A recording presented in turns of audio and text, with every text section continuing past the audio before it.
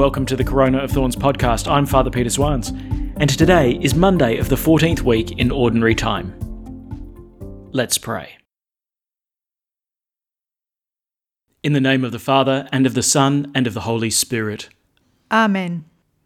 The grace of our Lord Jesus Christ, the love of God, and the communion of the Holy Spirit be with you all. And with your spirit. To prepare ourselves, let us acknowledge our sins. I confess To Almighty God, and to you, my brothers and sisters, that I have greatly sinned, in my thoughts and in my words, in what I have done and in what I have failed to do, through my fault, through my most grievous fault. Therefore I ask Blessed Mary, ever Virgin, all the angels and saints, and you, my brothers and sisters, to pray for me to the Lord our God. May Almighty God have mercy on us, forgive us our sins, and bring us to everlasting life. Amen. Lord, have mercy. Lord, have mercy. Christ, have mercy. Christ, have mercy. Lord, have mercy. Lord, have mercy. Let us pray. O God, who in the abasement of your Son have raised up a fallen world, fill your faithful with holy joy, for on those you have rescued from slavery to sin, you bestow eternal gladness. Through our Lord Jesus Christ, your Son, who lives and reigns with you in the unity of the Holy Spirit, one God, forever and ever. Amen. A reading from the prophet Hosea. It is the Lord who speaks. I am going to lure her and lead her out into the wilderness, and speak to her heart. There she will respond to me as she did when she was young, as she did when she came out of the land of Egypt. When that day comes, it is the Lord who speaks. She will call me my husband.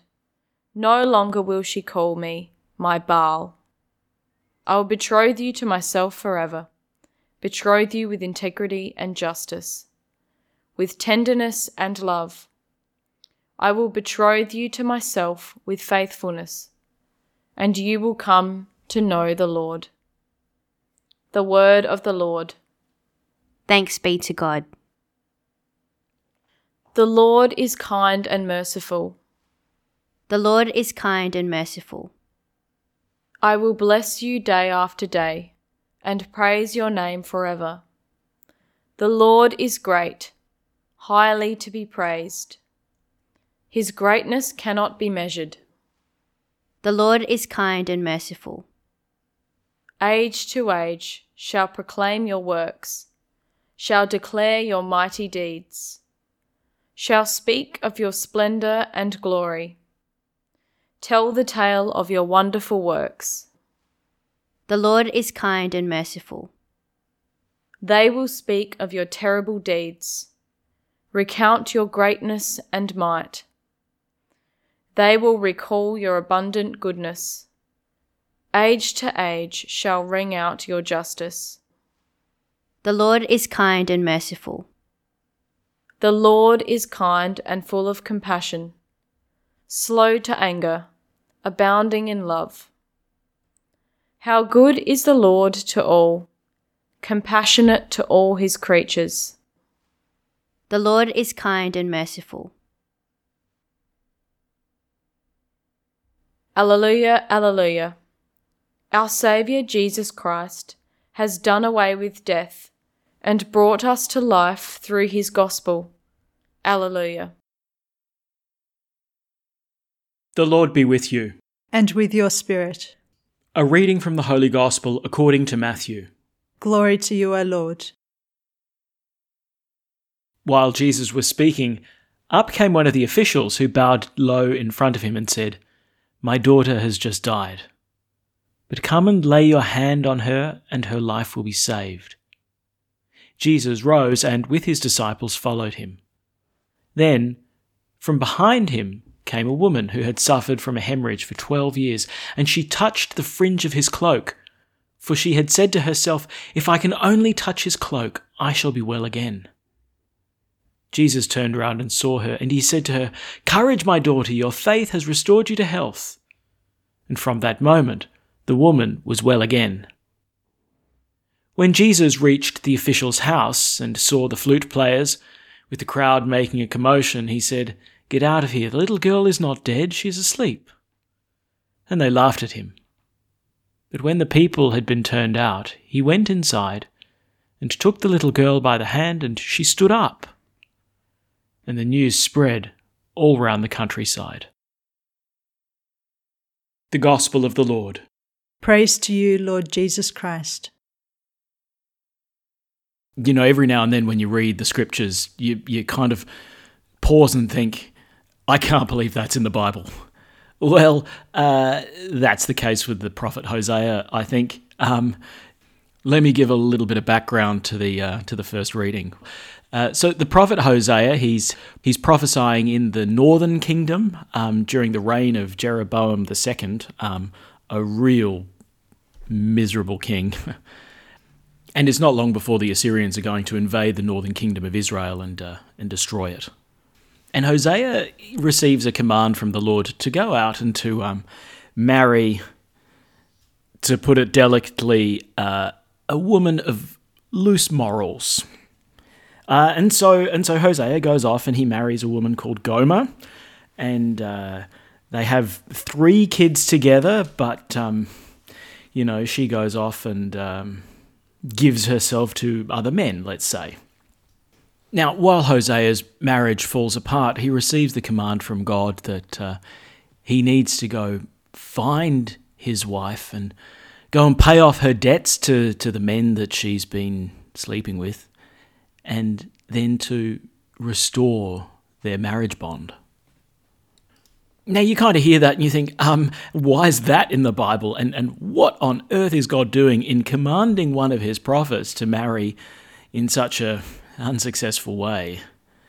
Well, the marriage itself becomes a prophetic symbol. It becomes a sign to all of Israel of the relationship that God has with his people.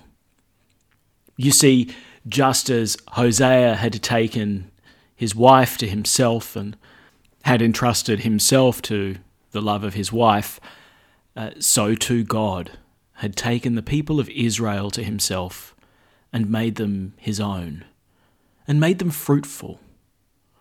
But, and this is the prophetic sign of the marriage, Israel has gone off into idolatry. It's gone off and worshipped other gods, the gods of their neighbours, the Baals, as we hear. Israel has been as unfaithful to God as Gomer has been to Hosea. It gives rise to this beautiful image of marriage that's so often used in the scriptures, and particularly by the prophets, in order to describe God's passionate love for his people and his belonging to them and their belonging to him. And, maybe that goes some way to give a background to this first reading. And let me just read a little bit again. It's the Lord who speaks. I'm going to lure her and lead her out into the wilderness and speak to her heart. When that day comes, it's the Lord who speaks. She will call me my husband. No longer will she call me my Baal.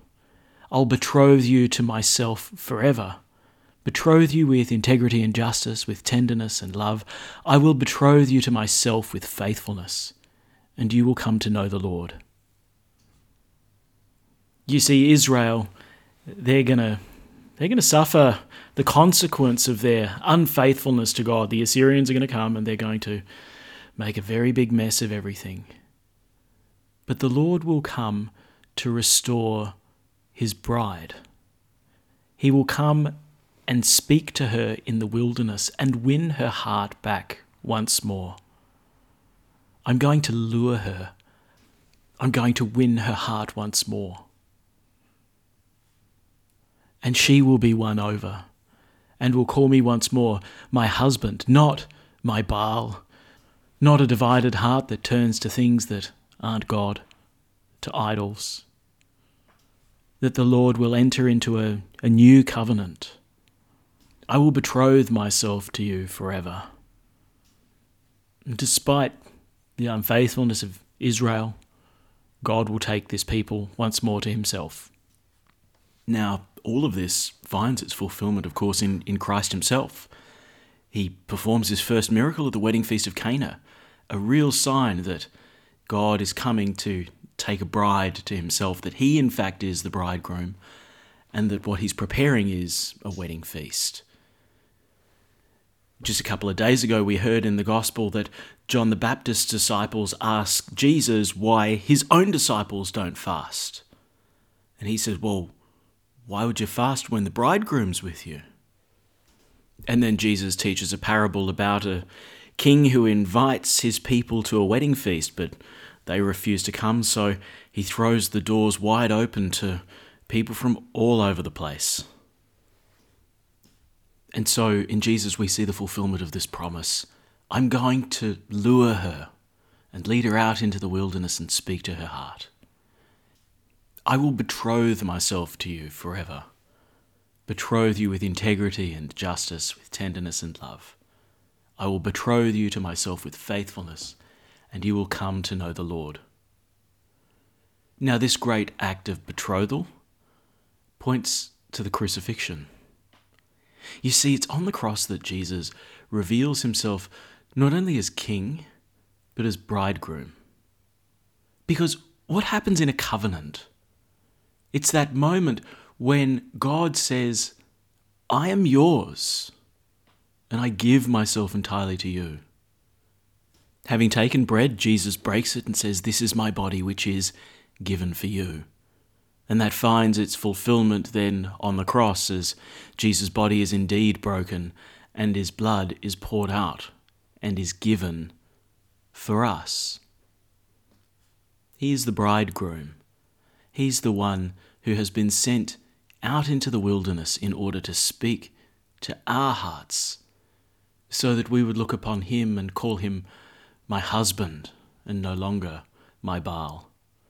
That in Jesus we would be betrothed to God forever. Jesus reveals this passionate love that God has for his people. A love that is so passionate that it looks beyond unfaithfulness and seeks to repair and re-establish that bond of the covenant, which is so similar to marriage. Now, here's the point that I really want to make, though. Marriage isn't generic. You marry someone. You fall in love with someone. A passionate love for one other. And I think Jesus reveals that passionate love, that personal love of God. And I think it's so easy for us to imagine that God's love is generic. God loves all his people. And it's like, well, yeah, of course he loves all his people, but he loves you. He has a passionate love for you. Listen again to the words of Hosea. I'm going to lure her and lead her out into the wilderness and speak to her heart. And when that day comes, she will call me my husband. I will betroth you to myself forever, betroth you with integrity and justice, with tenderness and love. I will betroth you to myself with faithfulness, and you will come to know the Lord. God's talking about you. He's talking about me.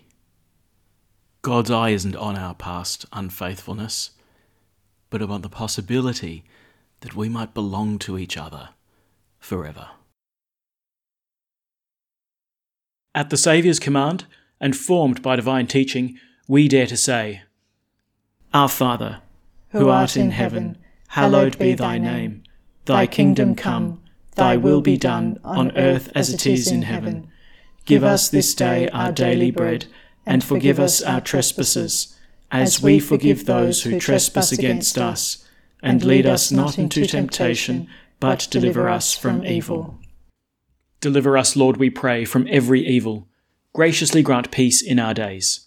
that by the help of your mercy we may be always free from sin and safe from all distress, as we await the blessed hope and the coming of our Saviour, Jesus Christ. For the kingdom, the power, and the glory are yours, now and forever. Let us welcome Christ into our hearts with an act of spiritual communion. My Jesus, I believe that you are present in the most holy sacrament. I love you above all things, and I desire to receive you into my soul.